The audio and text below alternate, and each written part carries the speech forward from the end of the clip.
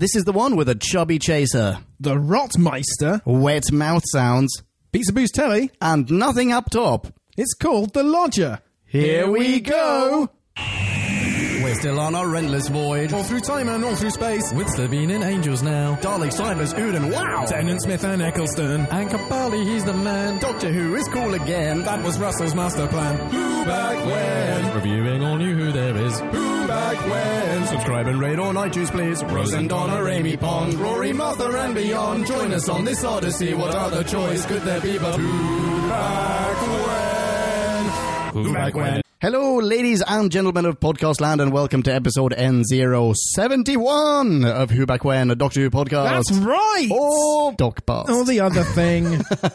It's like the evil twin of the podcast. Like the inversion with the goatee. Oh, I was just about to say from the evil Star Trek universe. Have you been doing this all along because you have a goatee? Is that what this is about? What are you talking about? Are you my evil twin? Yes, you do. Oh. He's lying to you, podcast land. The first sign of an evil twin. Aren't we here to record something about some show? Yes, but first, let's introduce ourselves to Dear Podcast Land. You are Drew, are you not? I am the very Drew. Fantastic, just making sure. Ladies and gents, that is Drew. That's what he sounds like, and I am Ponkin. Yes, he is. And, yes, I am. And sadly, no Marie this time. She couldn't make it. Scheduling reasons, we think. Yeah. She's probably off celebrating Chinese New Year with real Chinese people instead of just grabbing their food and pretending we did as good a job. Which is what we're doing. Happy Chinese New Year, by the way. Year of the Dog. Yes, Today. to all Chinese everywhere, and dogs, and non-Chinese, and indeed non-dogs. We're a very inclusive podcast. Okay, so we're gonna speed through this presumably because we're waiting for Chinese food to be delivered. We're hungry. Yeah. So let's jump into this episode. We are talking about N071, The Lodger. The Lodger, which is roughly about this. Time for us to synopsize, Slurpify and summarize, so take a view and grab a brew, and listen to this overview, this free-for-all. we like to call a bite-sized chunk of who. Bite-sized chunk of who. Hapless every schlub, Craig just some bloke, is hopelessly flirting with the least perceptive woman of his dreams, the ever-lovely Sophie, and looking for a flatmate when, lo and behold, the Doc arrives on his doorstep. A localised temporal disturbance in the flat above Craig's has thrown the TARDIS into an episode of Numberwang, and Amy's in danger of being trapped within the vortex forever with no one to be perpetually snide to but her own reflection. Be scout over, you are welcome. Aren't you just? Where do you want to start? Well, I want to start with opening my notes. I'm back to making notes. Oh, Where are my well copious done. notes?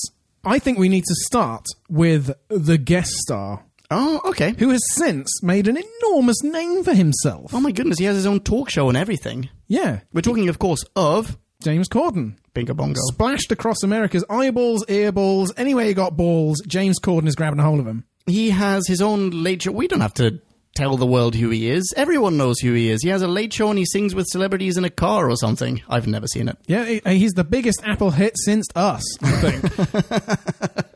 Did you like him? Did you already have a preconceived opinion of James Corden?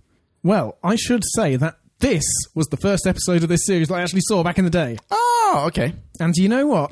I frickin' loved it then, and I frickin' love it now. You know what? I freaking love it too. Oh, Oh, brilliant. I thought I was going to be, confessing a terrible secret to you, but no. No. We're brothers in sin, apparently. So you love it. Yeah. I love it. Yeah. Episode over. Let's eat. But did you, since you saw it that first time, James Corden has exploded, and he's a little Marmite, right? Like, he's very polarizing. People either love him or hate him. Well, Abby hates him. Exactly. I haven't, he's said some controversial things. Oh, really? At this point, with the media saturation, most people have said some controversial things. That is not me to deny the seriousness of the controversial things he's said. I'm just saying he's not alone in having said controversial things. No. It's not even that controversial a thing to say that someone said controversial things. Of course he has. He's in the public eye. One would assume so. I have no idea what this thing is of which you speak. But that's I not wish what I was speaking with more knowledge. Maybe I that's should not- have looked this up for this episode. I want to say about him. He is phenomenal in this episode. Yes, he recorded this in a simpler, more innocent time. Yes, And exactly. He is phenomenal in He this episode. is. He's really charming. He has fantastic screen presence. It takes a while to warm to him, I feel, in this episode. Yeah. But when you get going, holy smokes, you just want more of him. And he does return, right? Yes, he does. He does. As does Sophie, I believe. But that scene when they're knocking heads, when they're bumping Gallifreyan knowledge from one skull to the other. Yeah. That's when he really comes into his own. Admittedly, that's towards the end of the episode, but wow, he plays off Smith so well. Yeah, I reckon that Gareth Roberts, the writer of this episode, Yes. I imagine he only wrote the one and it was received so well, or they had so much fun doing it, that they brought him back for an unplanned sequel. That's my guess. Oh, really? I'm going to look this up. Well, I mean, how many sort of guests of the week come back again? Oh, that's a very good point. No, that's a super good because point. this guy is nothing close to a companion. He's not a Captain Jack. He's not, a blue guy. What's the blue guy's name? The big fat blue Oh, guy. I know, I'm trying to... Moldovar? Yeah, Darian Moldovar. That's the guy. Yeah, he's not one Who of them. shows up in the next episode, I believe. Oh, really? I think so. How topical. Can I just say, Gareth Roberts has written 7 episodes of Doctor Who. One of them is The Caretaker. That's true. In reverse chronological order, The Magician's Apprentice, The Caretaker, Closing Time, The Lodger. That means there are 3 more, and we've encountered him already. Shakespeare Code? Shakespeare Code, Yes! Unicorn and the Wasp, Planet of the Dead. Your favourite. Planet of the Dead, which was... Oh, after the Forest of the Library. No, isn't Planet of the Dead with Lady... Cut this so I sound clever. Lady... something... the fuckface. Oh, no! Oh, Isn't that Planet of the Gary! Dead? Oh, Gary! Surely that's what Planet of the Dead is. I'm double-checking. Yes, it is. Oh, bollocks. You were doing so well. Well, Well, everybody slips, as we've already Exactly. talked about with James Corden. Although he did also voice, the fucking round face in the Emoji Movie. So, Oh, did or was he? he the hand? Actually, maybe he did the hand job. you know what? Well done, James Corden, because that's like participating in an Adam Sandler movie. That's just taking part in that money-making scam, the Emoji Movie. Ugh. Yeah, I speak from a place of jealousy. I mean, I'm all about the voices. You were asking about what did I feel about James Corden. I hadn't seen Gavin and Stacey, which is what he was known for at this point. Oh, really? Pretty much only that, as far as I was aware. He did some... Oh, sorry. No, go ahead. I But didn't he mean to had interrupt you. been in a bunch of other stuff. Okay. The first thing he was in was Out of Tune, which was a CBBC show about a choir, which was hilarious fun.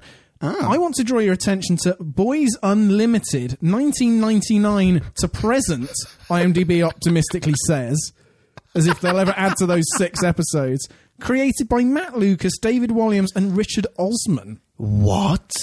Yeah. Are you serious? And it's worth going onto IMDb and seeing the promo shot of this podcast land. He's unconvincing as a cool member of a boy band. Wait, hang on. What's it called? Boys Unlimited. Boys with a Z, I should emphasize. But, of course. I would expect no less. I've got... Are you not entertained? I am entertained. Good. That That's what I was looks going for. absolutely dreadful. Wow. And that was the combined brains trusts behind Little Britain and Richard Osman, the cleverest man on television. Wow. Well, I'm not sorry I've not seen that. But the point I was going to make was, among all the other points that I just skip merrily between, he has done a lot of voice work. Oh, I bet he has. If you look up his 59 acting credits on IMDb, there's voice in... What was that? Fable 2, a video game. The Gruffalo, he was the mouse. And then from there, loads of animation. And so I speak from a place of utter envy when I'm like, James Corden, how are you the voice in everything? What is so attractive about his voice? He can sing, but otherwise... Well, that's sort of it, isn't it? He's just a sort of high-pitched every twat. Yeah, but voice work, again, also... I too am very jealous in this case, but Because we do nothing but voice work. It seems to and me you like maintain a website. it seems to Visit me like whobackwhen.com. please do. It seems to me that doing voice work in Hollywood is something that almost anyone could do. And the only reason why you get I'm not trying to, maybe we have some voice actors in the audience, and I'm sure they are probably better at it than someone who is completely untrained, right? But let's say they are not super celebrities like Mr. Corden. I have no doubt that they could do just as good a job as Mr. Corden, but Mr. Corden gets the job because he is a celebrity. Yeah, and because casting agents are fucking lazy. Well, no, I think it just... No, I think... They don't just go on IMDb and being like, he's done a lot of voices, he can do one more. Job done. I'm gonna go to the Bahamas. No, I don't think so. I think it's because audiences are fucking lazy. I think audiences, they want to go and see the latest animated, whatever, Disney movie or whatever. The animated desecration of a beloved intellectual property. Because George Clooney is on... His name is on the poster, or whatever. Corden is on the poster. His name is on the poster, but... You really think James Corden's name brings people in to see an animated film? I suppose it's not impossible. I reckon a few people, sure, yeah, definitely. He's got a huge audience, right, with his talk show? Oh, I suppose. Welcome to episode N071, James Corden. Yes, brought to you by James Corden. Oh, what are you drinking there, Drew? Oh, some James Cordial. But Jing. Nice. Right, shall we talk about this episode? Well, yes, we are indirectly talking about this episode and who came to be in it. I think we've covered James Corden now, in opprobrium and praise. Question for you. Go on then. As you said, who's in it? Do you think this was sort of a Karen Gillan goes on holiday episode? Well, I don't know. I mean, they cut back to her a fair few times, although I could see her recording that within 5 minutes. Yeah.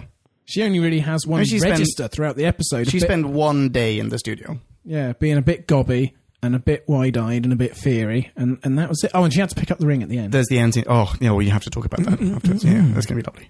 I think it probably was a little bit of a Karen Gillan goes on holiday episode. However, this was not originally intended for Matt Smith and Karen Gillan. Is this trivia? This is trivia. It was originally intended for Matt Smith, Rose, and Mickey Ricky. Beg pardon? Yeah, I had a look on IMDb, and this was originally based on a comic strip from Doctor Who magazine, which featured Tennant and Rose and Mickey Ricky. Well, Mickey Smith. Nice. Yeah, and you know how we've already talked about this on the show. There was a time during which it wasn't entirely certain whether this was going to be Matt Smith's first season or like the next Doctor's first season, or if Tennant was indeed going to stay on for one more season after the middle years of Planet of the Shit and the specials, yeah. The shit of Mars and the... Actually, that wasn't... And the Planet of the Shit, yes. Exactly. The story production line just kept cranking around, but there was no Doctor to catch the precious cargo at the end. Exactly. And so this very easily could have still featured David Tennant. But then it was rewritten. It was re-envisioned for a different cast. I mean, the question then is, and since you looked into this with such forensic, journalistic, investigative skills... I searched IMDb. Yeah.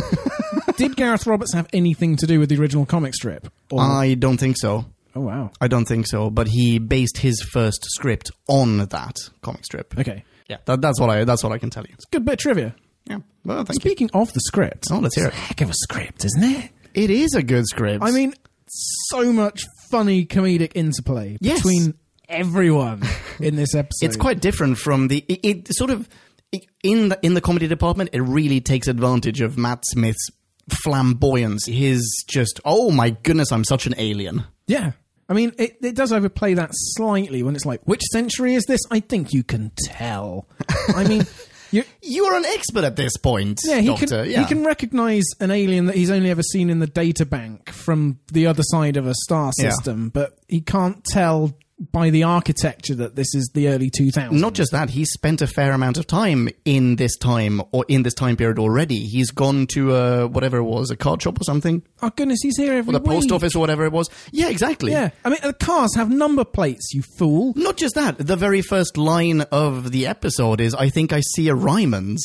Yeah. Yeah, for our friends overseas, I don't know if Ryman's exist overseas, but it's... But the thing is that the Ryman Corporation is one of the great pioneers of intergalactic exploration in the 33rd century. Also, they did exist in the 17th century on Earth. Yes. Yeah, definitely. Yes. Yeah. Yes, that was pivotal in the transition from quills to fountain pens. Do you think that's the paper shop where he sees the note? Maybe that's the paper shop where he bought the psychic paper from originally. Holy smokes. So he's just... This episode is brought to you by Ryman's. Ryman's.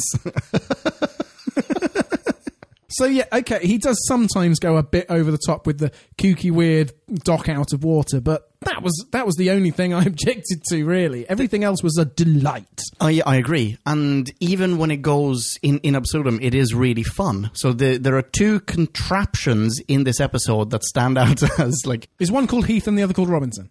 No. Oh, okay, carry on.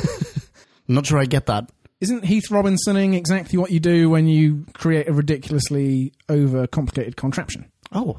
I thought you'd used the term before. I thought I was going to impress you by sucking up to you by using a thing you made. It's probably Nick who said it. Heath Robinson. Go on, see if I got this wrong. It is Heath Robinson. Yes. Well done. Beauty, back of the net, topical. Yeah, so there are two machines anyway. There are two contraptions. One is in his room and one is in the office. And I want to ask you about the one in the office. Okay. So what the fuck is it? What is it? Why is it there? Is that somehow causing everyone to be impressed by his job? Is that what's going on? Because otherwise he's there just ruining Craig's career. But everyone is super impressed by him. I didn't actually see the contraption in the office. I only saw him wowing the people interpersonally and Sophie running off to get him custard creams. On his desk, there is a metal spatula rotating, constantly rotating. And I didn't put this together. I don't know. Maybe I'm wrong, by the way. But upon my second viewing, I've now seen this twice this week. I finally put it together, assembled this one theory that actually he is terrible at his job, or at Craig's job, which he is. Yeah. But this contraption is there brainwashing the entire office into believing that he is good at it. It is a mini perception filter. Possibly. I mean, he's there. He's oh, hello, Mr. What's your face? I'm sorry, can you hold? I need to eat a biscuit. And the boss is there just going, thumbs up. You are doing a heck of a job. I'll tell you what it is. He brought that spatula in because the only thing he knows how to do, adrift in this indeterminate time, is know how to make an omelette. He made an omelette in the office, brought it to that spatula meeting. Spatula meeting? Well, that's what it became. Yeah. And then he thought, you know what's really impressive? It spins. And they were like, oh, that's your secret. Oh, there we go. What's the secret to your great omelette, Doctor? It spins. And they just stared at it for the rest of the day. He is so rude on the phone to those people. He really is. And they're probably not affected by this gadget, I'm assuming, right? Well, maybe. At some point, the spatula is going to stop. He's going to take out the spatula. Craig's going to return to work, and he will have lost every account. Yeah. Where do you want to go from here? Lead on, Macduff. Van Gogh on the fridge. Oh, I didn't notice that. There's a fridge magnet, possibly, or I can't remember if it's a fridge magnet or if it's a whatever, a postcard or something. But it is fridge adjacent. It says Van Gogh, and it has possibly a reference to an exhibit or a museum. I can't remember. Oh, so James Corden could have visited. Yeah. That very exhibit. Yeah. Oh, why wasn't he milling around behind Bill Nye last week? Maybe he was. Maybe he was. No, because that's in... Oh, wait! We don't know when this takes place. Maybe this takes place before Vincent and the Doctor, and this episode ends with him going, yeah, I can see myself going to Paris. Yeah. So exactly. Maybe he'll be like, oh, you know what? Yeah, I'm going to go there. And everything in Doctor Who is connected and related in some way. The TARDIS, of course, following the various threads through space and time. Yeah. There's a thread. Okay, let's talk TARDIS. Yeah. In a prior episode, we discussed that it doesn't matter if the Doc, like, quote-unquote, it doesn't matter if the Doc loses a companion, but if he loses the TARDIS, then he is Bond. Yes, he'd better find another bag of money. Totes Melodes. Yeah, exactly. And not be so cavalier about it. Is this a lot or not? I don't know. Isn't inflation funny? So many inflation jokes. It's the only thing you can really do with time and a society that survives over a span of it. It's like, money changes value. He must have a vague idea that it is a lot of money, though. Well, I mean, banknotes have, no intrinsic value. It's all fictional. It's all make-believe. But but they also have a year on the back. The year of their issue. Yeah, but... So that's another clue as to when you are, you idiot. Well, he clearly knows when he is. He's just being a bit of a prick. But he's just trying to give the game away really obviously to this complete random stranger who he needs to take him in under his roof, that actually is something really weird about him. He's a time traveler and he should run as far away from this guy as he possibly can. You know what? I loved it. I love it. It's super charming. I it's don't fine. mind. It's fine. I'm just picking holes as the devil's advocate in this no. episode because I also loved it. Please do. And I don't want people to think that I just sit here wanking off James Corden in my mind all day and all night.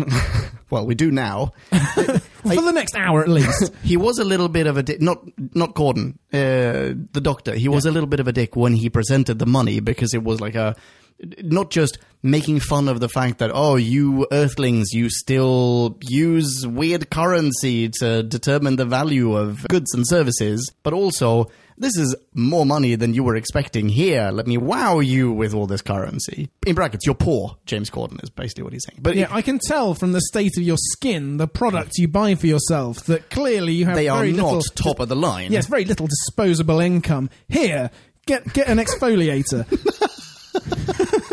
That's not what I wanted to say, though. I wanted to say he is now without his TARDIS, and it seems a little bit like actually that's not that big a problem. Like it's almost like he can call the TARDIS wherever it is. Yeah. It's sort of mid-materialization. It's not in this time wherever it is, or whenever it is. He can keep Amy company as she spins endlessly through the void until one day in the future, distant future, her death. That's really comforting, actually. It is comforting, but it also means unless she goes into the vortex, that seems to be the only catch.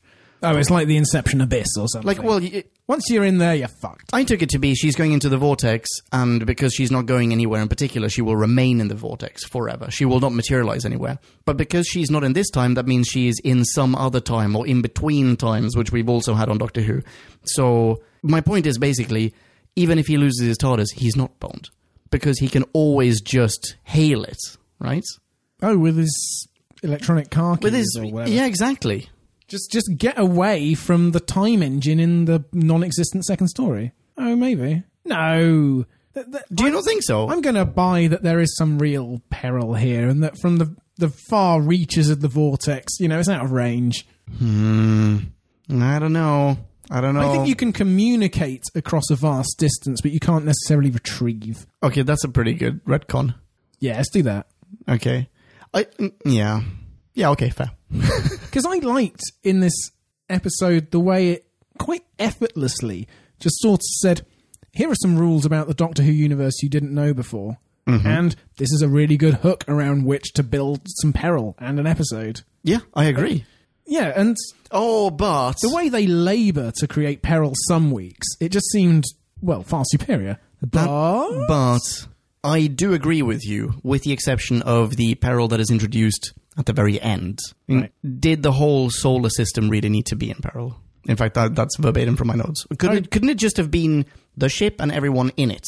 Why did it have to be, if I touch this thing, the entire solar system will explode? Well, do you know what? I was thinking, and I was going to say this at another point, but I think it's just about apropos here, that having watched a large part of this episode, I thought, and you have asked in the past, what episode would you bring someone into Doctor Who via? You would show a complete newbie to Doctor Who as their first episode. I was thinking that this episode really would be a great candidate. It's not too heavy on the sci-fi. There's some timey-wimey wibble-wobble. There is some sci-fi. The Doctor's funny. There's good atmosphere. There's loads going for it. Lots of zingers.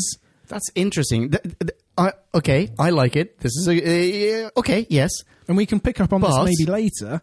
But at the point where he says, if I touch this, the whole solar system's fucked, that's when you have to be au fait with that being exactly the thing that happens when the Doctor is in any way involved. Yeah, or a starship's engine. A starship's engine will always take a solar system out. We don't know why. We've just heard it often enough that we take it for granted, whereas a first-time viewer would be like, what the fuck is that for? Okay. Because it has come up before. I do feel like this episode... Don't get me wrong. This episode has a lot going for it, being as a candidate.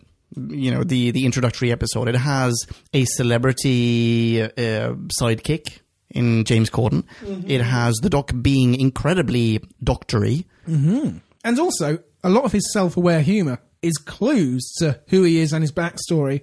It is a very good in that sort of introductory sense. But we don't really... Oh, you've always got a but. Thanks. So you've always got a doc past or a but. Just ready. Just like just behind your lips. But I do feel like when you're introducing someone, basically, I feel like this is not representative of the show as a whole. This is representative of the Doctor as a character, but not of what Doctor Who as a show is. Yeah, but people will introduce people to Doctor Who via Blink. Doctor's barely in it. That's also a very good point. And that's all about atmosphere. And maybe that's why I thought this similarly would be a good sort of... Some aspects you can get up to speed with later. If you just see a formulaic Doctor and companion go here and they do this, and it plays on so many tropes from before. This is where the show is a bit more original, when it takes out some of the otherwise necessary elements and gives the others room to breathe. I feel like that's a little bit of false advertising, though, isn't it? Well, isn't everything? We need to do a bonus You will episode about love this. smoking. This hit that you get with this first one, that will remain with you for 30 years. It's not about trying to recreate that first hit, which you never can actually do. Okay, so what you're saying is not... Okay, you know what? As an ex-smoker, here's what I'm going to say. It would be like, here, try a hookah. Oh, okay. I'm with you now. Not a hooker, a hookah. And it's, it's fruit flavored and it's it's atmospheric and it takes a long time to finish this thing. And it's a sociable event, etc., etc. Now, never have that again, only have cigarettes. Yeah, and stand out the back of your office building on a cold December because your body compels you to. Exactly. In the wind and the rain and the gusts. Oh, dear. But it's worth it, isn't it? Because you need it and you crave it, and there's no reason why, really, but who cares? Oh, I really want a cigarette. Sorry, dude, let's move on.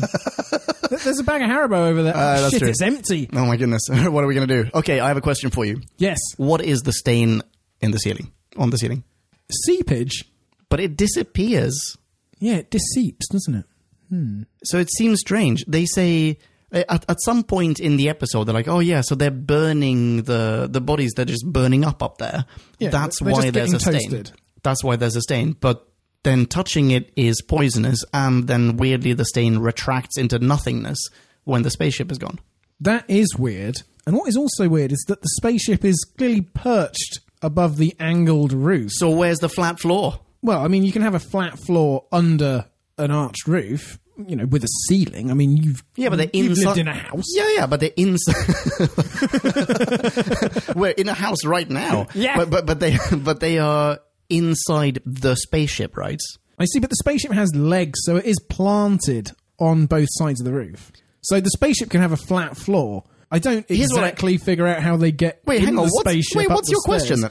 My question is, if there is a functioning roof there, why isn't the human stain just dribbling down into the gutters? You need to get that roof fixed. Wait, here's another question. How are people walking through the actual roof of the house into the spaceship? Well, in that case, the spaceship, lowered its gangway. So when it disappears, why did it first brick and mortar just repair the roof and then disappear? Okay, there are tricks here that can't be achieved by mere perception filtering. Exactly. Yes. Ah. You got me there. Gareth Roberts, we're on to you. Okay. But we only thought about that when we came here to be in real dickhead ruin it for everyone. That's true. Because we still it love at the this time. episode. Still loving it. Still loving it. Not changing my mind about that. Okay, question for you.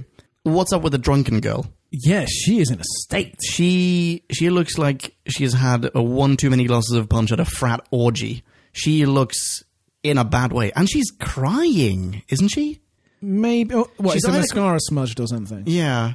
Well, she looks deeply unhappy. She does. She sort of turns around in the sort of way that someone who's just been through a terrible trauma. Yes, yeah, exactly. The sort of haggard, hollow-eyed, I may never psychologically recover from this as long as I live or sober up, until I sober up way. Yeah, that is a bit overdone, isn't it? It is a little bit. I wonder if that's deliberate. I wonder if it's like, well, you know what? There are people walking around on the street being, having been traumatized all the time. And we don't notice them because they get gobbled up by alien spaceships. That's a good thought. Or because people are just too busy. Yeah, because they've got somewhere to be. Yeah. Because they've got a Chinese New Year party to go to. There is that. Yeah, and these people on the street, they haven't got an invite, but, well, that's their lookout. Yeah. Oh. Did you know from the very beginning what the thing upstairs, the person upstairs was doing. Despite having seen this way back when, I had no clue what was going to eventually happen. Yeah, I'd forgotten as well. I don't think I really remember anything from this long ago. Did you have any theories? No. When the doctor said it's really big and really scary, I didn't know if it was connected to the Pandorica next week and it was a lead-in or anything about it. Uh-huh. I had a theory, and I'm glad that I was wrong because my theory was a little underwhelming. I thought that I had completely forgotten what it was, and I thought that being was just pretending to be human, but was effective. What was it? Still a fairly accurate representation of the persona, and because the holographic image of the pilot software or whatever kept becoming younger and younger. It was an old man, then it was a young man, then it was a young girl. Who was it a young man for? Was it a young man for Trauma Woman? I can't remember. Because for Trauma Woman, yeah. I thought maybe they should have had, a barman saying, free drinks, happy hour, and she could have come in and got one of them, or... Yeah, well, I'm a shrink, I can help you out. Yes, I can fix all your deepest problems. Yeah. Well, in any event, I thought that this creature was siphoning life energy to sort of rejuvenate itself, and that therefore it was choosing a younger and younger avatar to represent itself. I ended up being wrong, and I'm quite glad that I was wrong, because the whole I'm sucking life energy for eternal youth, that trope's been done a lot. Yeah, since Cassandra Delta 17, I suppose. Oh yeah, also. Okay. Still, I think it's a cool way of going about it. It would just have been a fairly underwhelming payoff. I guess so. So you're getting closer to writing a Doctor Who episode. You're 30 minutes in. You just got to nail that third act. Okay. Who is the lovely Soph? What, the actress who plays her? Yes. No idea. Who is she? She has been in, and this is me going on memory. She has been in episodes as the sort of network representative who just sort of walks around going, just that was great. That sounds fantastic. She barely says anything, but anything said to her, she just reacts with such contempt and disdain, and she communicates it so brutally through her face. It is a marvelous thing. You're right. She was in episodes. I've just looked her up on IMDb. What's her name? Daisy Haggard, and she was in Sense and Sensibility as Miss Steele. She was in Harry Potter and the something of something and the Deathly Hallows Part 1. Okay. As Ministry Lift. What, she's the voice of a lift in the Ministry of Magic? Could that be it?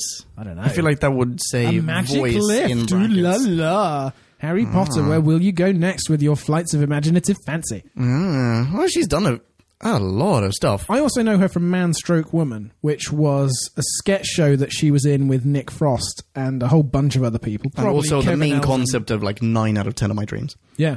And she was great in that as well. And wherever she turns up, I'm happy because she is a solid performer. Oh, she was also in Harry Potter and the Order of the Phoenix. Again, lift. In brackets, voice.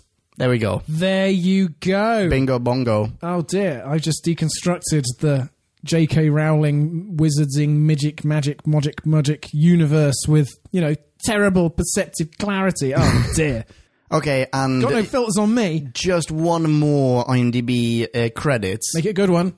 She was in one episode of Casanova. Oh, with D10. It must have been, right? Isn't that the Casanova TV series? Hang on, I'm looking it up. Yes, it is. David Tennant. Peter O'Toole, oh my goodness. I want to see this show now. Was Peter O'Toole like Casanova Senior, like teaching David Tennant all his Lucius tricks? It's basically the beginning of that Zorro reboot with Antonio Banderas. Yes. When he meets Anthony Hopkins, he's like, I am Antonio Banderas. I'm Antonio Hopkins. Here, I used to be Zorro, bingo bongo, this is how you do it. 5 minutes later, I can fence. Yeah, exactly.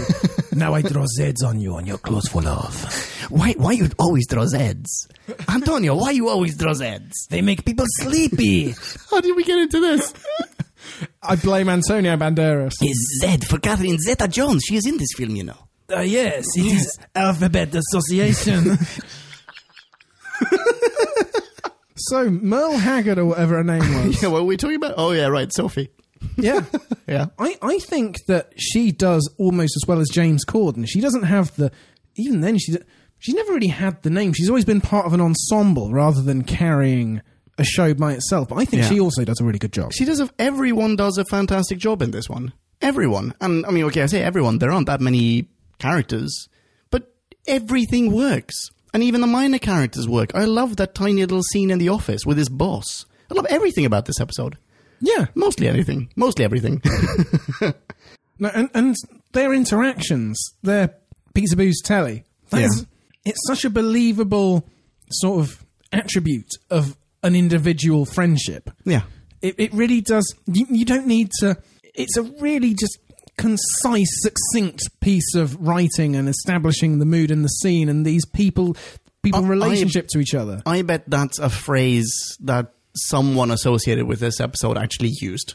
Yeah. I mean, it could be, I don't know if that was in the original script or if it's something that Corden or maybe Haggard introduced, like just improv'd.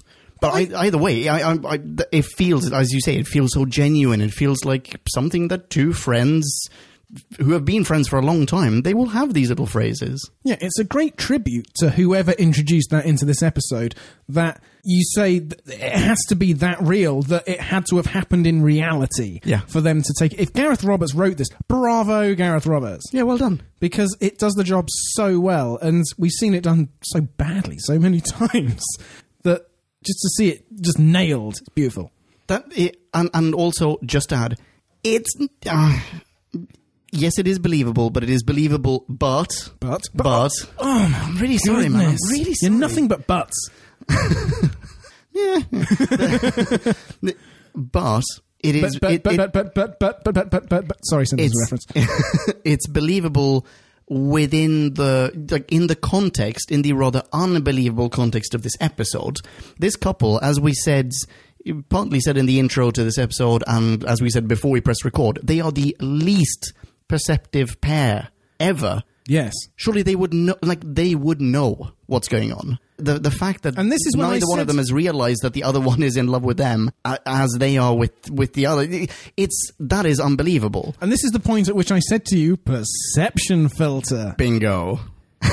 Do you think that when it comes to the perception filters, it's just the alien spaceship on the top of the house, or is everyone just made a bit dimmer than usual? No, it might be that. Who knows? Maybe it is that. Although, if that were the case, then when they were out at the football game, they'd suddenly be like, actually, I love you. I don't care about football. I just want to run away with you right now. And they would do that. And then they get back to the house and they'd be like, why did we leave the football game again? Fucking hell, you got the second half to play.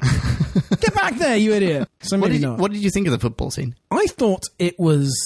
fine. I thought the Doctor was playing a little stupid again when he was like, is this the one with the sticks? Oh, I didn't mind that. I mean, he must mean hockey? Maybe. But I mean, cricket? He knows everything. I suppose, sports, leisure, jocks, trivia to this, perhaps the more Doctor Who demographic. I'm generalising horribly here. Peter Davison's Doc was a cricket aficionado, I believe. Have you ever seen any Peter Davison episodes? Yes. Is this... Well, I only remember random fragments. But is this Matt Smith's Peter Davison moment? Because Matt Smith is one That's what I was thinking. Matt Smith is one of the lads. I definitely remember seeing Davison playing...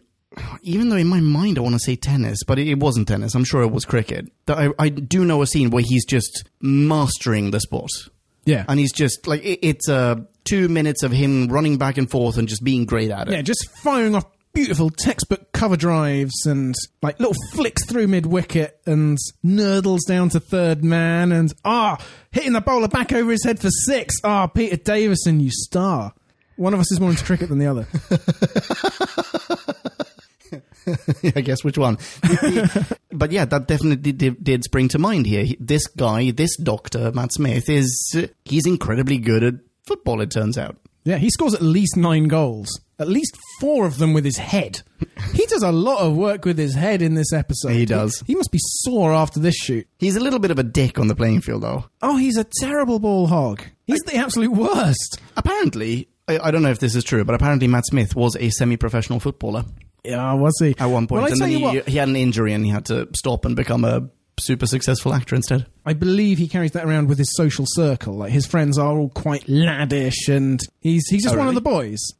And he I know nothing remains about that to this his day. social circle. Yeah, I think he grew up in some Midlands town, Leicester or Nottingham, somewhere in really? the absolute, middle. Okay.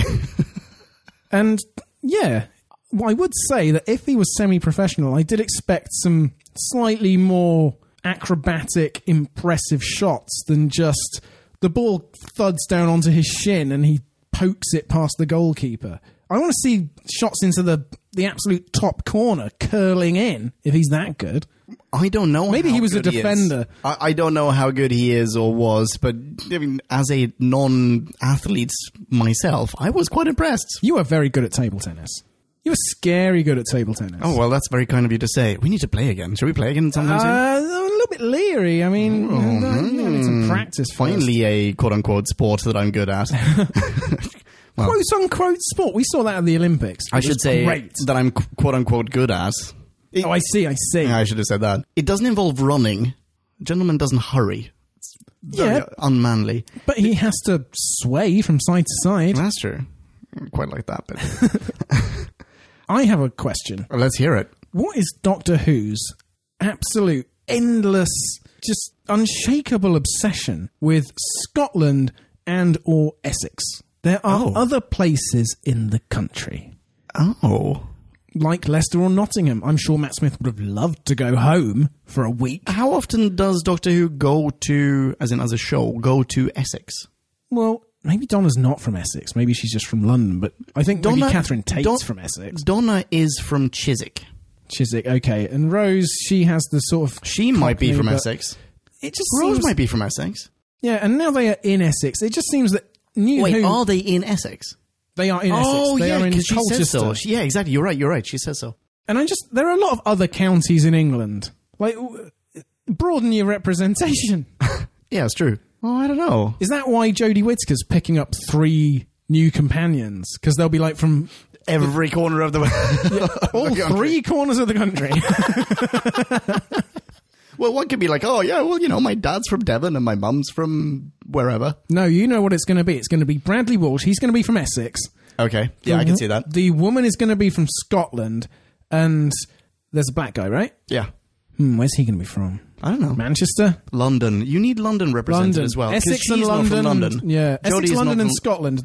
And Wales. Those are the only 4 places that exist in Doctor Who Great Britain. There you go. Wales exists a heck of a lot. Yeah. For understandable reasons. Okay. Yeah. But there are a lot of places. I'm constantly surprised by just how many places there are in this country and how many people live here and that sort of thing. But Doctor Who, despite sort of standing for Britain on the global stage, it does nothing to actually tell people, to dispel the... Apologies to any American fans, but the myth that is prevalent among large swathes of Americans. And we're ignorant about Americans, okay. We accept that it goes both ways. But Americans would be like, are you from London? Because they've only heard from London and Scotty from Star Trek. Well, not just Americans. I think anyone who's probably non-European. Yeah, it's the only sort of globally... The only signifier of Britain on a global level is London. Exactly.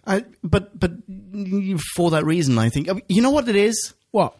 It's fucking James Corden and George Clooney in an animated movie. It's what you know. It's what the audience will recognize. Oh, this person's from Barnstable. That means nothing to me. I'm from Middle America. I've never heard of Barnstable. I'm from... Barnstable has a lot to offer, though. Doctor Who should be about expanding our horizons. Yeah, but it's easier to sell it if you don't have to spend some time on that as well. And, oh, hang on. Knock, knock. Is this food? This is food! It's food! Okay, oh, my goodness! We're doing a timeout, and we will return. Yes, and we'll sound a lot fuller when we get back. A lot slower, but a lot happier. Oh, yeah. Oh, yes. See you in a minute, Podcast Land. Ciao, ciao. We back on? We are back on. So I was going to wax lyrical about Barnstable's manifold delights. Yeah. So what exactly does Barnstable have to offer, Drew? Is it the one that's in Devon? It is, isn't it? Yeah, of course it is. I feel like I've been there. I think it's yet another place where I've caught a bus. Yes, I caught a bus in Barnstable going to Ilfracombe. This episode writes itself. Okay, maybe we can move on. The doctor goes to Ilfracombe. There we go. By bus. All right, let's jump into a completely different topic, shall we? I really liked some lines. I want to start throwing in some lines. I was just about to soundbite some stuff. Let's hear it. What do you want? Where the doctor's tried to pass off Heath or Robinson as a modern art exhibit, and he says, sort of comment on modern society. Ain't modern society awful? I just love that. It was very snide about much of the modern art movement. Yes, it was. Yeah, and it does all boil down to that. Not all, but this is a line I liked. Go on, give me a line. I didn't read that much into that scene, to be honest. All right, here's another one. I didn't write down when this is. Hello, I'm Captain Troy Handsome of International Rescue. No, I like how this episode took every opportunity to put a decent line in. Yeah, I agree. Like, where are you strongest? The arms. The arms. No, on the field. Near the sides. Below had me in stitches. Oh, man. Okay, not a line, however, another audio reference. When he's in the shower, this is something that we have talked about before on Who Back When. When he's in the shower, he is singing La Donna è mobile, which the Doctor has done before. Oh. Pertwee does it in his first ever episode, The Spearhead from Space? Yes, The Spearhead from Space. Yeah. That's cool. That's excellent. I like that as a nice George Lucas, it rhymes type thing. Oh. What did you think of Scrambled English? I also like that. I loved it. Yeah. It's so hilarious when he's listening through the wall. Oh. What is he saying? Actually, you know what? Let's just soundbite it. To anyone else hearing this conversation, we're talking absolute gibberish. Practical eruption in chicken. They got Lombardi spiral. Yeah, great. Good. Yeah. Even on the second hearing. What were you going to say? Sorry, I cut you off there. Well, no, I've now got sidetracked into something else, which was one problem I did have. Oh. Which was that the Doctor has given Craig $3,000 or more, a bag full of cash. Yeah. Craig is rolling in loot. He is well ahead. The Doctor has also saved his life with some tea. Yes. There's some tea therapy. He sleeps it all off. He's fine. He's entirely perfectly restored. And yet, the Doctor then stands in for him at work, gets in some more credit, and after all these points, he sees the Doctor's made an art installation in his room, and then he wants to throw him out. He saved his life! But that's not why he wants to throw him out. He wants to throw him out because of Sophie, because he felt emasculated on the football field. And then Sophie wants to go and meet some monkeys. It overrides everything else. This is not the place for logic. Yeah. Yeah, absolutely. This is just because, I mean, the football field is part one, but certainly the biggest problem is that she now, the Doctor is personally responsible, solely responsible for broadening her horizons and opening her up to the possibility of venturing out beyond Essex. Yeah, with the Jedi reverse psychology mind trick. Exactly. I really liked that scene as well. I liked it as well, because he was a bit of a dick he seemed to be a bit of a dick in the beginning, and then he just winks it all back. Yeah, he just flashes her a side smile, and she's like, "Oh no! Oh, did you see what he did? Oh, he did. Yes. Now I'm going to be friends with monkeys, and I'm never going to see you again." But I've said it a couple of times in this episode already. Oftentimes, the writers will go for something like that, and it won't come off. And you'll be like, that does not follow. That is not a valid inference. This is stupid. Stop writing to the dictates of the script. But that one, it just fits. Is this? I can't think of a particular instance of this, of that kind of Doctor behavior that we've encountered before. But are you thinking of something Tennant-y? I'm not sure. I just know that I have many times been like, well, the character has to say that because that's the reaction that unlocks the next phase of the script. Whereas this one, yes, it did that. But it also did so incredibly naturally. That's it. It's the naturalness. Yeah. And the way the dialogue actually flows rather than it's hand-waving and shoehorning and ham-fisting. But a phenomenal script, and this was a phenomenal script, it will only go that far. It also needs to be conveyed well, and it is.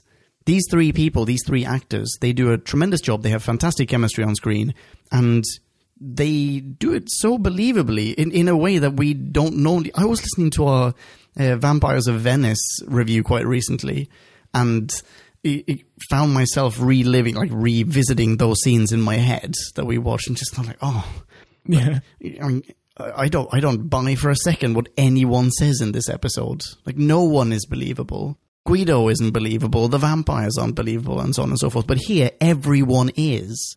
I get that it's so plain to say that, they're actors and they're doing a really good job acting. Well, yeah, that's a valid point, I feel, because most actors aren't doing a good job. Yeah, or they're doing the best job they can with a subpar script.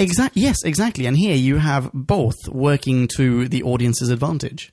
Yeah, and often you will have an actor, they are doing exactly the reaction and the visuals and the face and It may reactions also be good, that's required. Maybe it's good directing. I don't know what this director has done before or after. Yeah, but I'm saying you can have a really good actor, but if they sometimes they can do too good an acting job for the script. Yeah. They actually show the script up. You're like, well, no, I can see that this person wouldn't act in that way, but say that thing. Yeah, sure. Yeah. Okay, who's this director? The director is Catherine Morshead, or possibly Morshed. Okay. I'm not sure. Hang on. 2 episodes of Doctor Who. The Lodger and Amy's Choice. Right. So we've already had that in the series. Yeah. And a good one. Yeah, fairly good. Yeah. Yeah. I'm going to say Catherine Morshead or Morshed. Probably a good director. Probably a very good director, in fact. Yeah. What, has she gone on to do anything else? Tons, but no Doctor Who. Okay. You got anything more? Yes. Behold a screenshot on whobackwhen.com. This is taken from 25 minutes and 40 seconds in. It is the creepiest portrait hanging on the wall. Between Craig and Soph when they are talking in the hallway. And there's a bit where Craig, like, with his thumb, points in the direction of the Doctor, and it looks as though he's pointing at the portrait, and it just makes it even creepier. What is that portrait doing there? I mean, have you Googled this? Because I spotted that as well. Because how could you not? Yeah. Because it is horrid. Yeah, it's like, I don't know. You know what? Maybe one of the producers has a nephew who is possessed by the devil, and that nephew, in his spare time, drew that portrait. Yeah, I mean, that seemed like an errant prop from some horrible bogus journey Dr. Clown in Hell episode. I don't know. Exactly, yes. Yeah. Just, oh no, it was very disturbing. Did not like it. Did not care for it one bit. And it had nothing to do with anything. Absolutely. That's all. Okay, here's another thing I didn't really care for. Actually, it's 2 things, but they're linked. One is when we get the kiss the girl scene, which I love, by the way. Go on and kiss the girl. I really like that scene, but I was a little grossed out by Craig going, before he kissed Sophie. That's number 1. And number 2, later on, fast forward, they're now like super duper happy to be a couple. They're finally together, and she's just told him, we can go to Paris, but first, blow up my vag. And then is it the noise he makes? Sounds. The wettest mouth sounds. Because I was going to say before that, you hear him go,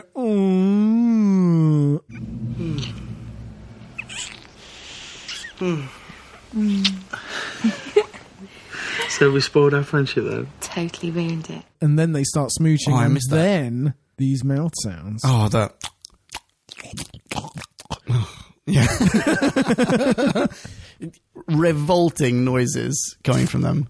Oh. I mean, I'm assuming that most of that is Foley work. It's someone just punching a watermelon. The poor battered shell of a watermelon. Oh. But yeah, you're right. When his reaction to her saying that, when she's like, "Oh, well, first we're gonna destroy our friendship completely by doing it," and he's just like, "Hooray! So pleased!" Again, good acting. Yeah. Oh, absolutely. Yeah, I bought it. Okay, I only have one more thing. Go on then. The bit where Amy says, you can't be upstairs because there is no upstairs flat. Right? It's a 1-floor building or whatever it is, she says. Yes. And all of a sudden, we see Craig and the Doctor upstairs, but from below, from the bottom of the staircase. and the music and the sound of it, everything that happens in that moment literally gave me goosebumps. Yeah. It was a fantastic scene. Mm-hmm. Like, and you could so very easily have ruined that by filming downwards from their point of view, or just being parallel, or just seeing the reaction on their faces. This was so much more powerful. It really was very atmospheric. All that staircase work and the music throughout was very consistent. It was. And it might have been over the top at first, but Oh, you mean at first in that scene? Or at first in the episode? At the first time you saw the staircase. Oh, maybe. I see. But you just came to accept it because it was very well thought through. Yeah. And the guy walking behind the door, and yes. And you never got past that doorway until... And then when Soph went up, I didn't remember that was going to happen. And I thought, this is exactly what needs to happen now. I'm so glad this is happening. Of course. Very well structured. Yeah, I agree. Okay. But there is one thing. Oh, let's hear it. We haven't talked about Return of the Crack. Oh, I forgot about the crack. Oh, there's not just one thing. There's the crack and there's the ring and every... Oh, yes, yeah, let's hear it. Exactly. I mean, isn't that a perfect ending? To skip to the very ending, as in we don't know what Amy is thinking. She said to the doctor, when are you going to get me a fella? And I thought to myself, why isn't she all over the doctor? Like, constantly legs grabbing at his neck. Well, I imagine that she has tried it a few more times, or possibly this is still, the first time in, what was it, the 11th hour? Yeah. Yeah, when she was just like, yeah, well, I'm going to lie down here and you're going to go down on me. You're going to treat me to whatever, a Gallifreyan ride. And he very clearly just went, no, we're having none of that. Okay, so she remembers that. Or it has happened again and he will have reacted the same way. Yeah. He will have rejected her for whatever reason. And we don't need a repeat of it. It just crossed my mind. But then for her to find the ring and the music there as well, the sound, that we go out on. Oh, so powerful. And you see the crack widening, or you zoom in on the crack and you wonder, is this what is driving it? And we don't know the correlation or the causation or which way it's all going. Exactly. It's great. I almost get the feeling, I don't remember where this is going exactly, but I almost got the feeling in that scene that the crack was, like a little bit of the truth is spilling out of the crack in a way.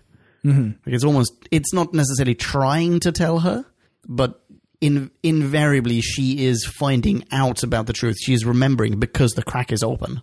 Yeah, but nothing can escape from the crack. But we already know that's bullshit as well. The dog just stuck his arm in there and pulled out a bit of TARDIS. Oh, that's true. It's like nothing escapes from a black hole except actually it ejects all this gas from its poles. And there you go. I mean, that doesn't make any sense, but it happens. So that's what we're doing with the crack. We say one thing and then another thing happens, and you know what? That's just what happens. It's fine. We don't have to understand everything. Yeah. Right? Did you also feel that... Were you judging the Doctor a little bit in that moment? Well, he wasn't there. I was definitely judging the Doctor. Oh, what? For not hiding the ring well enough? No, for hiding the fact that she once had a fiancé. Oh. He could tell her. Yes. He could tell her and she would just like, I don't remember him. I don't know that this has ever happened. Well, yeah, so what's the point in telling her? That's true, but... I mean, he doesn't actually know what's... He tried to stop her forgetting, and now that she has forgotten, despite his best efforts, he must think... Well, there's nothing I can do. And let's face it, there should be nothing he can do. Yes. If it were to be self-consistent. Yes, that's true. But the fact that he has the ring in the first place, doesn't that already negate that as well? No, you're right. Oh, I love the sound of that. I feel like if is this best of that you're curating? Just Nick saying again and again, "Yeah, you're right." Yeah, I'll give you that. That's all it is. I actually do have a soundbite of JD saying exactly that. Or no, I think it's something like I agree with Ponkin. I agree with Ponkin. No. Well, you'll see. It's not really it's not really a best of. It's something to play at the end of the 200th. Okay. Yeah. Over like the click on these video clips as well. I look forward to it. As should you, Podcast Land. Oh yeah. Do you know where this is heading? Well, yes, because there was an enormous preview. The episode was quite short, and there was all amount of preview. Yeah. Oh, dear. They mentioned Dravin in it. I'm looking forward to that. That means nothing to me. Drarvin showed up in a William Hartnell serial called Galaxy 4. It's the serial that may or may not take place in Galaxy 4. But it features Drarvin, who are from Galaxy 4. They are the women that... There's a screenshot on whoback1.com of this as well, where William Hartnell probably forgetting his lines and wants to say something about, like, oh, but they are women, as opposed to they are giant slugs, which are the other aliens featuring in that episode. Right. And he does this by gesturing towards a vagina. Like, he literally just goes, but you have one of these. He says something to that effect and points between a woman's legs. And they kept the take. I see. Yeah, screenshot on whoback1.com. I love Doctor Who so much. I don't know if this qualifies as a countdown or a count up, but we do get a lot of... 9s and 5s and -1s and 2s and 3s. Exactly. Nah. How do you feel about that? Are I you okay let with that? it slide. Okay, good. I thought that Just was fine. making sure. I will counter that with the observation that I can't see the point of London either. Okay. That was another up for me. Oh, and I meant to say that I would have been annoyed, and we've already said things much like this, but I would have been annoyed by the nearly of Craig and Sophie. That could so easily have gone wrong. Oh, become I incredibly annoying, but it didn't. No, it didn't. They walked the tightrope. Oh, they we are really... good actors. We're really stroking this episode. I've got 2 bits of trivia for you. Hit me! First off, we never find out in this episode where this spaceship or time machine came from, right? There's nothing to indicate it. He says something like, oh, well, someone's tried to build a TARDIS, which to me is incredibly exciting. But then it just disappears. Someone's tried to build a TARDIS on the set of The Weakest Link. Yeah. Which has been in Doctor Who. Yes, it has. Yes, it has. You're right. So maybe that's just a lack of imagination on the props department or the... But according to IMDb trivia, I'm going to read this straight off IMDb trivia. The time travel pod was later revealed to be technology used by the Silence. An identical pod was used by them in The Day of the Moon. Well. So this is a Silence time machine, and the Silence chap who maneuvered it probably just died or got lost or something, and the ship took over. This ties in very well with the preview of next week's episodes. We looked into the crack, and in some places we saw Silence. And is that the Silence, the actual Munch scream aliens that Moffat had? Maybe. In it? Did he have that in his head all along, or did he just sort of stumble sideways into it? I don't know. We have to answer this question. I don't remember. For Podcast Land. For Podcast Land, Leon. For Podcast Land. My last note is just one line, which is the Doctor bringing James Corden breakfast is normal. Those 2 words, I didn't think you could make such a great, brilliant joke out of 2 words. It's normal. And in saying those words, it makes it the opposite. It's brilliant. That's wonderful. I did have a second point of trivia. Say it. This may be something that I missed. Actually, wait, I'll phrase this as a question instead. So, Craig's old flatmate, the guy who owns the house. Mark with the rich uncle. Exactly. Do we ever find out about Mark with the rich uncle? Not one jot more is expended on Mark. In that case, I have not forgotten about this. That's as far as I could recall as well, but this is from IMDb trivia. The Doctor retroactively creates the vacancy in Craig's apartment by altering a will, so Craig's roommate becomes wealthy and moves out. Oh. Yeah. This is similar to how the Doctor opened up a position at the school in School Reunion by giving a teacher a winning lottery ticket, and later gave another winning ticket to Donna Noble as a wedding present. That's from IMDb trivia. I don't know where that's from. I figured there's a chance that I just missed this or I forgot about it, but no, apparently not. But when he gave Donna the winning lottery ticket, that was not a Bill and Tedding of the linearity of the episode. No, that was straight up just fucking with the timeline and giving her a bunch of money. Yeah, meddling with someone else's timeline, not going from back to front on your own. Yeah. No, I agree. Yeah. I agree. However, it is quite similar to the School Reunion bit, I guess. Like he needs to be somewhere, so he gives someone a bunch of money so that they will sort off and he can step in. But we never get to see that in this episode, and I assumed that Mark had been taken by the neighbour upstairs. Yeah, I assumed he was part of the stain. Yeah, exactly. Anyway, okay, that's it. So ratings, eh? Let's. And now it is time to rate this. Did we laugh or hate this? Bing bong, hey, la la la la la. Ratings. How about you go first? All right then. Hang on, wait. Let me think of a number. Okay, I've got a number and I'm sticking with it. Yeah? Do you promise? I absolutely promise.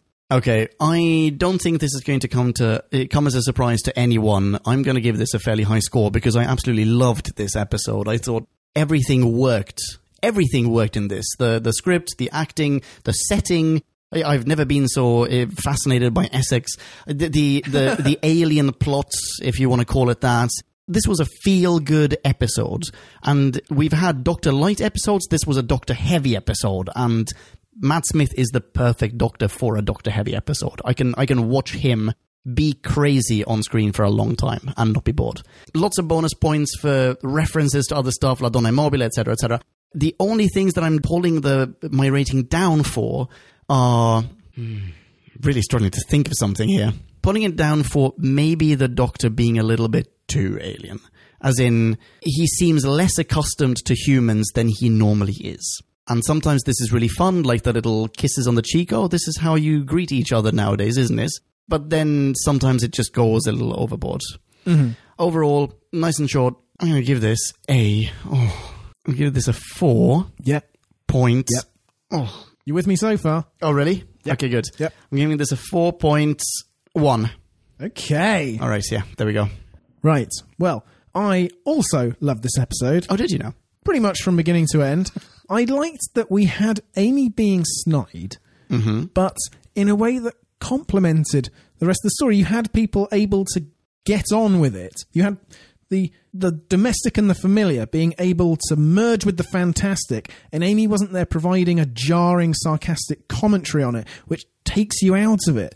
The characters were able to interact in that much better way, and we were able to see a whole different dynamic. But we also did get some Amy, and she was less annoying by being able to throw Jack Sparrow one-liners in from, the edge of the frame. Yeah. I liked that. That was a really good way of doing it. I thought all the actors were great.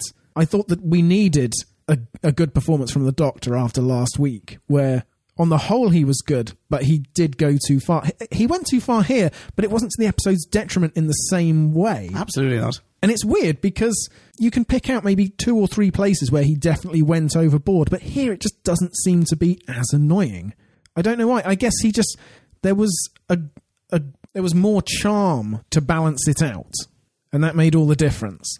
And it made it seem trivial in comparison. I mean, I've got to stick with what I was thinking. And what I was thinking was 4.6. What? I told you I loved this episode. Oh, that is... wow. Okay. I loved it back in 2010, and I love it now. And I can't think of many ways to improve. I know it's not an epochal, era-defining episode. Sure. But I just think it's a really fucking good one. And I don't see why, one little episode on its own without any broader significance shouldn't be able to hit a score really near a 5. And for me, this episode, within that category, 4.6.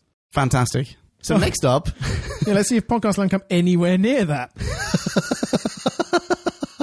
Listener minis. Now let's hear from Podcast Land. Max 250, or it would get out of hand. The first listener mini is from Michael Ridgway.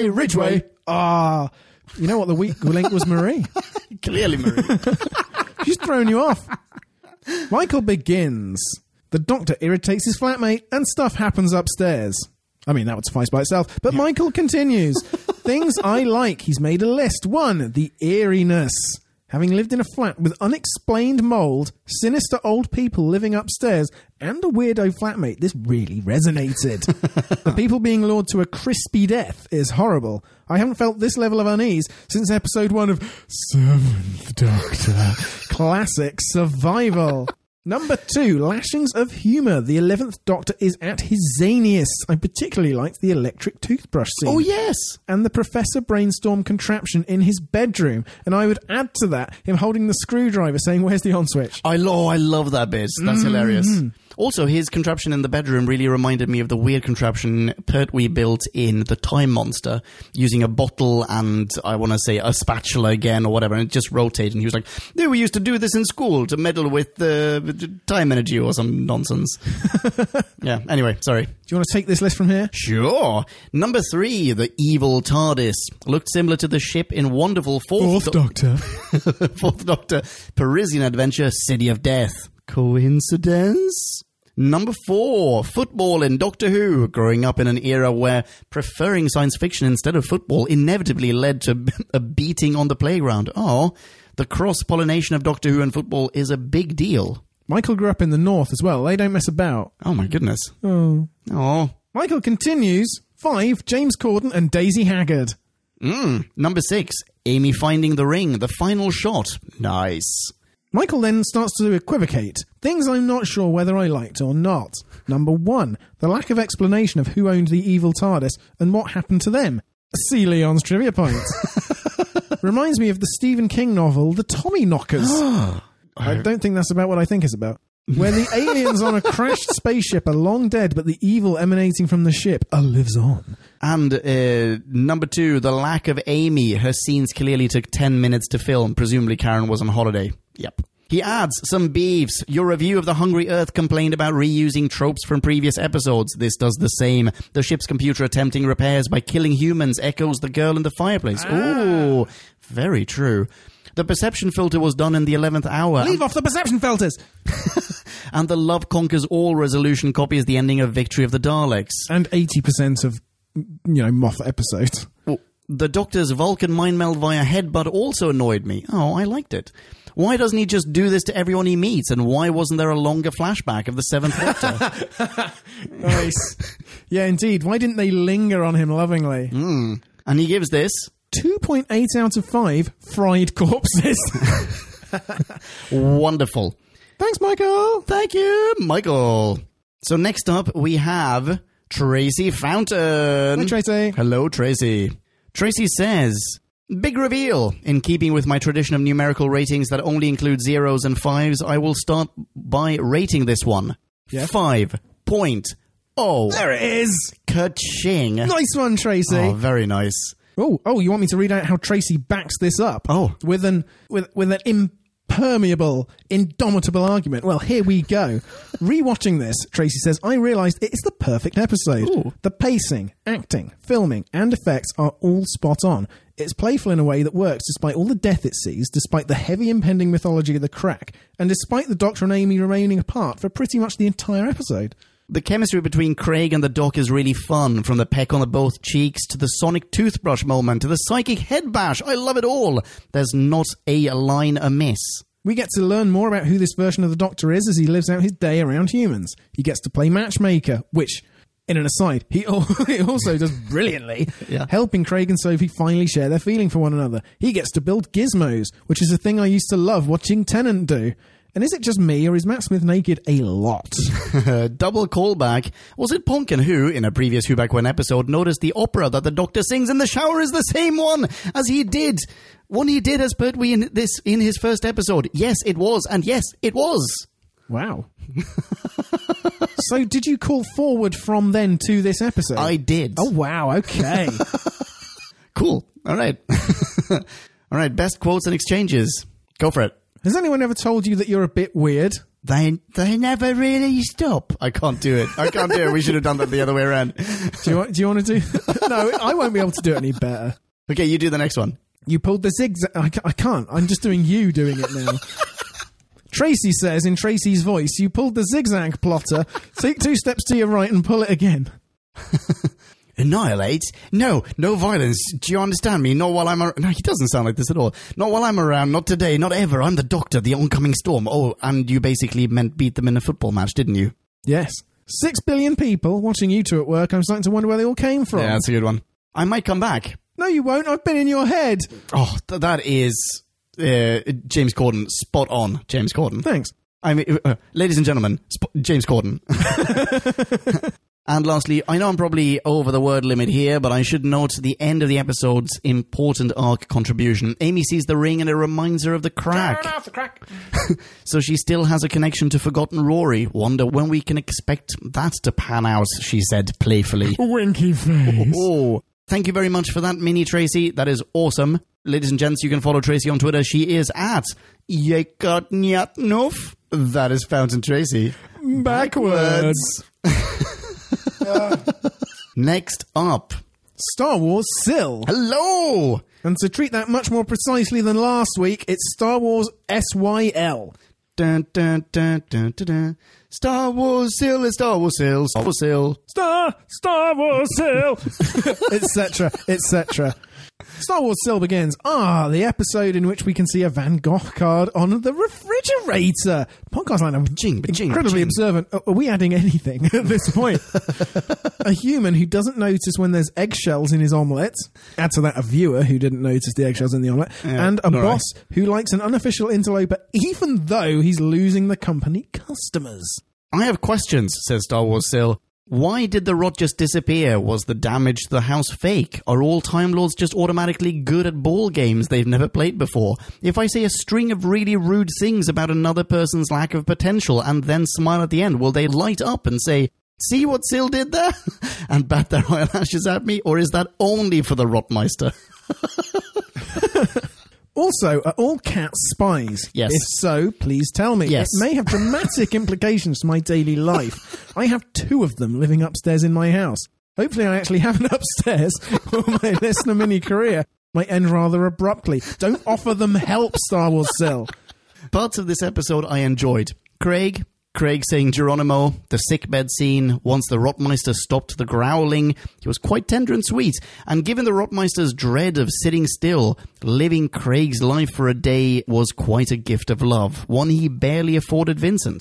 Things I was less keen on. Amy squealing even more than the courtesan Satine in Moulin Rouge. Another spaceship looking for something is lacking. The annoyingly unrealistic workplace scenes. I'm going to give this one a 2.6 out of 5 lodgers offering you a shit ton of cash in a bag and isn't a counterfeiter or crime boss. Right, so we are having a range. Let's just also add, that was a hilarious mini review. Yes. That was a fantastic mini review. Thank you so much, Sill. Ladies and gents, please high five Sill online. Go to @Star Wars Sill.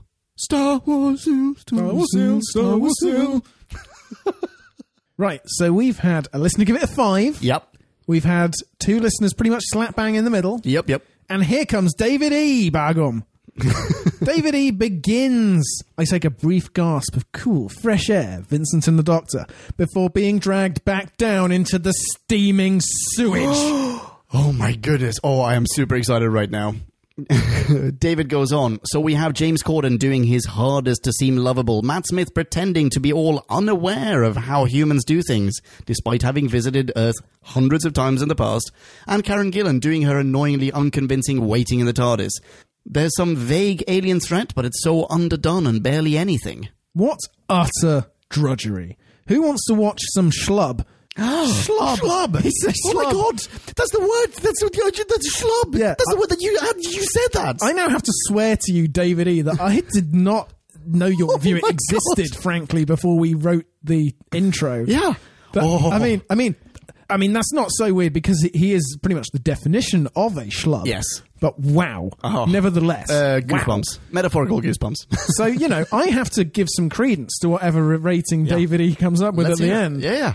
Who wants to watch some schlub and his boring life in what should be a science fiction show? James Corden is terrible.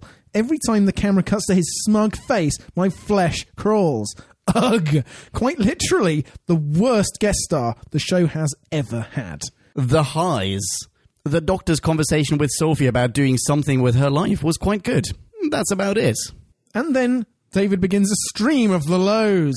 There's something I simply don't like about the Doctor playing football. It's wrong. Stop it. Why does tea cure James Corden when he touches an alien substance? That is extremely underexplained. He talks about tannins. That's it. I know. I still liked it. I'm sorry. I'm sorry, David. You know why we liked it? Because we read that Doctor Who comic strip where he does all the clever with the tea. Yeah, I forgot about that. I had forgotten about that. Maybe it was somewhere stuck in my subconscious. David has yet more lows. So it's the power of love that stops the spaceship somehow. How sickeningly sickening. That half-house special effect at the end looks technically good, but utterly unconvincing. What a stupid idea. I actually liked that the power of love was what stopped it because it, first of all, it resolved two different strands in a way that sort of made sense to both. It wasn't the power of love that saved the day. It was James Corden's reluctance to leave that saved the day. Yes, which was entirely rooted in the power of his love for the other one. Yeah, but couldn't you say that about lots of different plots in that case? Anyone who's in love with anyone else and wants to do something good for the benefit of that person is that then the power of love's conquering? Well, I get that it wasn't the inherent power of the love, it was the fact that they didn't want to move. It was a slight deflection. Yeah. So that's why maybe we're saying it's not quite the power of the love. I mean, it was, but it tied it in. Yeah. It tied it in better than it usually does than, a pirate king and his boy and all that bollocks. David's final beef. The scene where James Corden is kissing the girl. Ugh, why is he making that weird humming sound? Which, again, we covered. Yeah. We'll spot it. Again, you have to give credence to this score that David E. is going to drop on you right now. I've just seen it. Drew, what is it? 0.0. Wow. We'll never, ever watch this one again. David, I suggest that you go and immediately watch The Edge of Discretion. Or Evolution of the Daleks. Or Evolution of the Daleks. Although they had a real alien in that one. Oh, yeah. Whereas didn't have one here. No, that's true. Now, you got to respect this score. I mean, absolutely. I mean, you said that James Corden is Marmite. And exactly. We loved him in this episode. A lot of people hated him. Yeah. David, thank you very much for sending in a spiffing mini review and for representing your side of the Lodger ratings spectrum. Yeah. And enriching the conversation about this episode that we're all having. Absolutely. Thank you very much. So there's one final interlocutor in this conversation. Oh, I would say interlocutor. Oh, I have no idea. Oh. I mean, it's one of those words that's written down in it. Anyway, we're talking about Trenton Bless. Hello, Trenton. That's Bless with 2 S's. It is. Trenton begins. The Lodger, or the Doctor hangs out with James Corden for an hour, is really boring and just really silly. Let's discuss. Interesting. Trenton goes on. Now, I do like the scenes where the Doctor just invades James Corden's life. I know his character has a name, but Corden is really how I see him. It's really what the 11th Doctor would do in these situations. What I don't like is the sitcom-like comedy. This is Doctor Who, for God's sake. I mean, this is a problem that the Matt Smith era has, and that is the comedic elements. When they hit home, it's fine, but when it's bad, it's cringeworthy. Trenton continues. The villains are a wee bit forgettable, don't you think? I mean, I can't seem to remember anything about them except they used a perception filter to hide themselves. Other than that, that's it. This was one of the last episodes filmed, and writer Gareth Roberts was evidently handed the dribble end of the budget. Of course, Doctor Who can be made effectively for diddly squat. They did it frequently in days of yore. Just look at Midnight. Yeah. Yes. Yeah. With the Lodger, sadly, minimal expenditure yields patchy returns. In the end, the Lodger just doesn't do it for me. I suppose it's down to the budget, as this was the last story to be filmed. But if you want to watch a sitcom, go watch a sitcom. If not, give us Doctor Who. Though it has its moments, I'm still giving it 2.0 out of 5. 2.0. 2.0 is still a strong rating, I think. No, it's not. I mean, it's not I gave it a 4.6. Tracy gave it a 5.0. Yeah. But 2 out of 5. This is the second 2 out of 5. lowest score. Yeah, I mean, it's a fairly rotten tomato. But, Trenton, awesome. Yes, thank you very much. People owe you high fives for this mini. They can dispense said high fives on Twitter. Follow him. He is at Trenton Bless. That is Bless with 2 S's. And that's it. Yeah, what a spectrum. What a fantastic range of ratings. Thank you so much, members of Podcast Land. And you know what? We have a pretty great cast of fans, because I agree with the one who gave it 5. I also can't disagree with the guy who gave it 0, even though I'm 4.6 apart from him. Everybody makes a good case. Yeah, I understand why all of these reviewers came to those conclusions. Well done, guys. Thank you very much. Next up. It is neither a new, nor is it a classic. That's right. Next up, we're going to drop a bonus episode, and it's going to be in video format. It's going to be our 200th! Wow. It's going to be a bonanza. You know what? This is dropping on a Sunday. The Sunday that this episode drops, there will be something on Facebook and on Twitter about what we would like to have, what we would like you, dear ladies and gents of Podcast Land, to send us for the 200th episode. Yes, because we are, if not nothing, then very little without you. Yes, exactly. We need your input on a number of, topics that have been exercising us for some time. So that's next in line anyway, and after that, probably another New Who review, I bet. Yeah, I would put money on that. Yeah, it's going to be... The Pandorica Opens. What's the one after that called? Because it's a double feature, right? The Big Bang. The Big Bang? Yes. It's a double feature. And that's the end of the series. I feel like that needs to be a double feature. Those are the ensuing 2 reviews. In the meantime, people can follow you on Twitter, right? They can. At DrewBackWhen. Marvellous branding. You can follow me as well. I am at Bonkin. If you don't know how to spell that, all right then. It's my loss. I would like to say as well, please go to whobackwhen.com where the article archives, aka the blog, just keeps on growing. Just in this past week, we have added the first 2 installments in Kyle Rath's, legendary Whovian Kyle Rath's regular column called For Your Consideration, as well as the first 2 installments in another legendary Whovian's, guess who? Peter Zunich, that's who. He is reviewing the Crossover Adventures. They are fan audio productions, and there's one review up there already. It is awesome. So thank you very much. Go to whobackwhen.com, read them. And if you want to join the ranks of these legendary Whovians and start submitting articles to the website, there's still time. Yeah, you Leon's can. still open to it. Absolutely. Go to whobackwhen.com. There's an FAQ for people who are potentially interested in joining this. I'm sure you can find it. You know how the internet works. And if you are interested, just get in touch with us. whobackwhen@gmail.com. Cool. And cool. Yeah. Okay. Until the next time, thank you so much for listening. You have been a wonderful audience. Rock on and... Ciao. Bye-bye. Kablamo! Did you enjoy the show? Then please do what the cosmos compels you to and spread the gospel of Who Back When. Tell your friends. I've got no friends. No problemo. Tell some strangers. Hooray! Like us on Facebook. That's facebook.com/whobackwhen. All in one word. Are you into Twitter? Awesome. High five us online and we'll high five you right back. You guessed it. We're at Who Back When. All in one word. Check us out on Instagram for behind the scenes photos and other Whovian goodness. Watch our videos or even listen to our podcast on YouTube. That's whobackwhen.com/YouTube. Vote us up on Reddit, listen to us on Stitcher, and head on over to our website, whobackwhen.com, where you can submit a review of your own, browse the article archives, and peruse our visual index of aliens, monsters, and more, which increases in kablamos with every episode.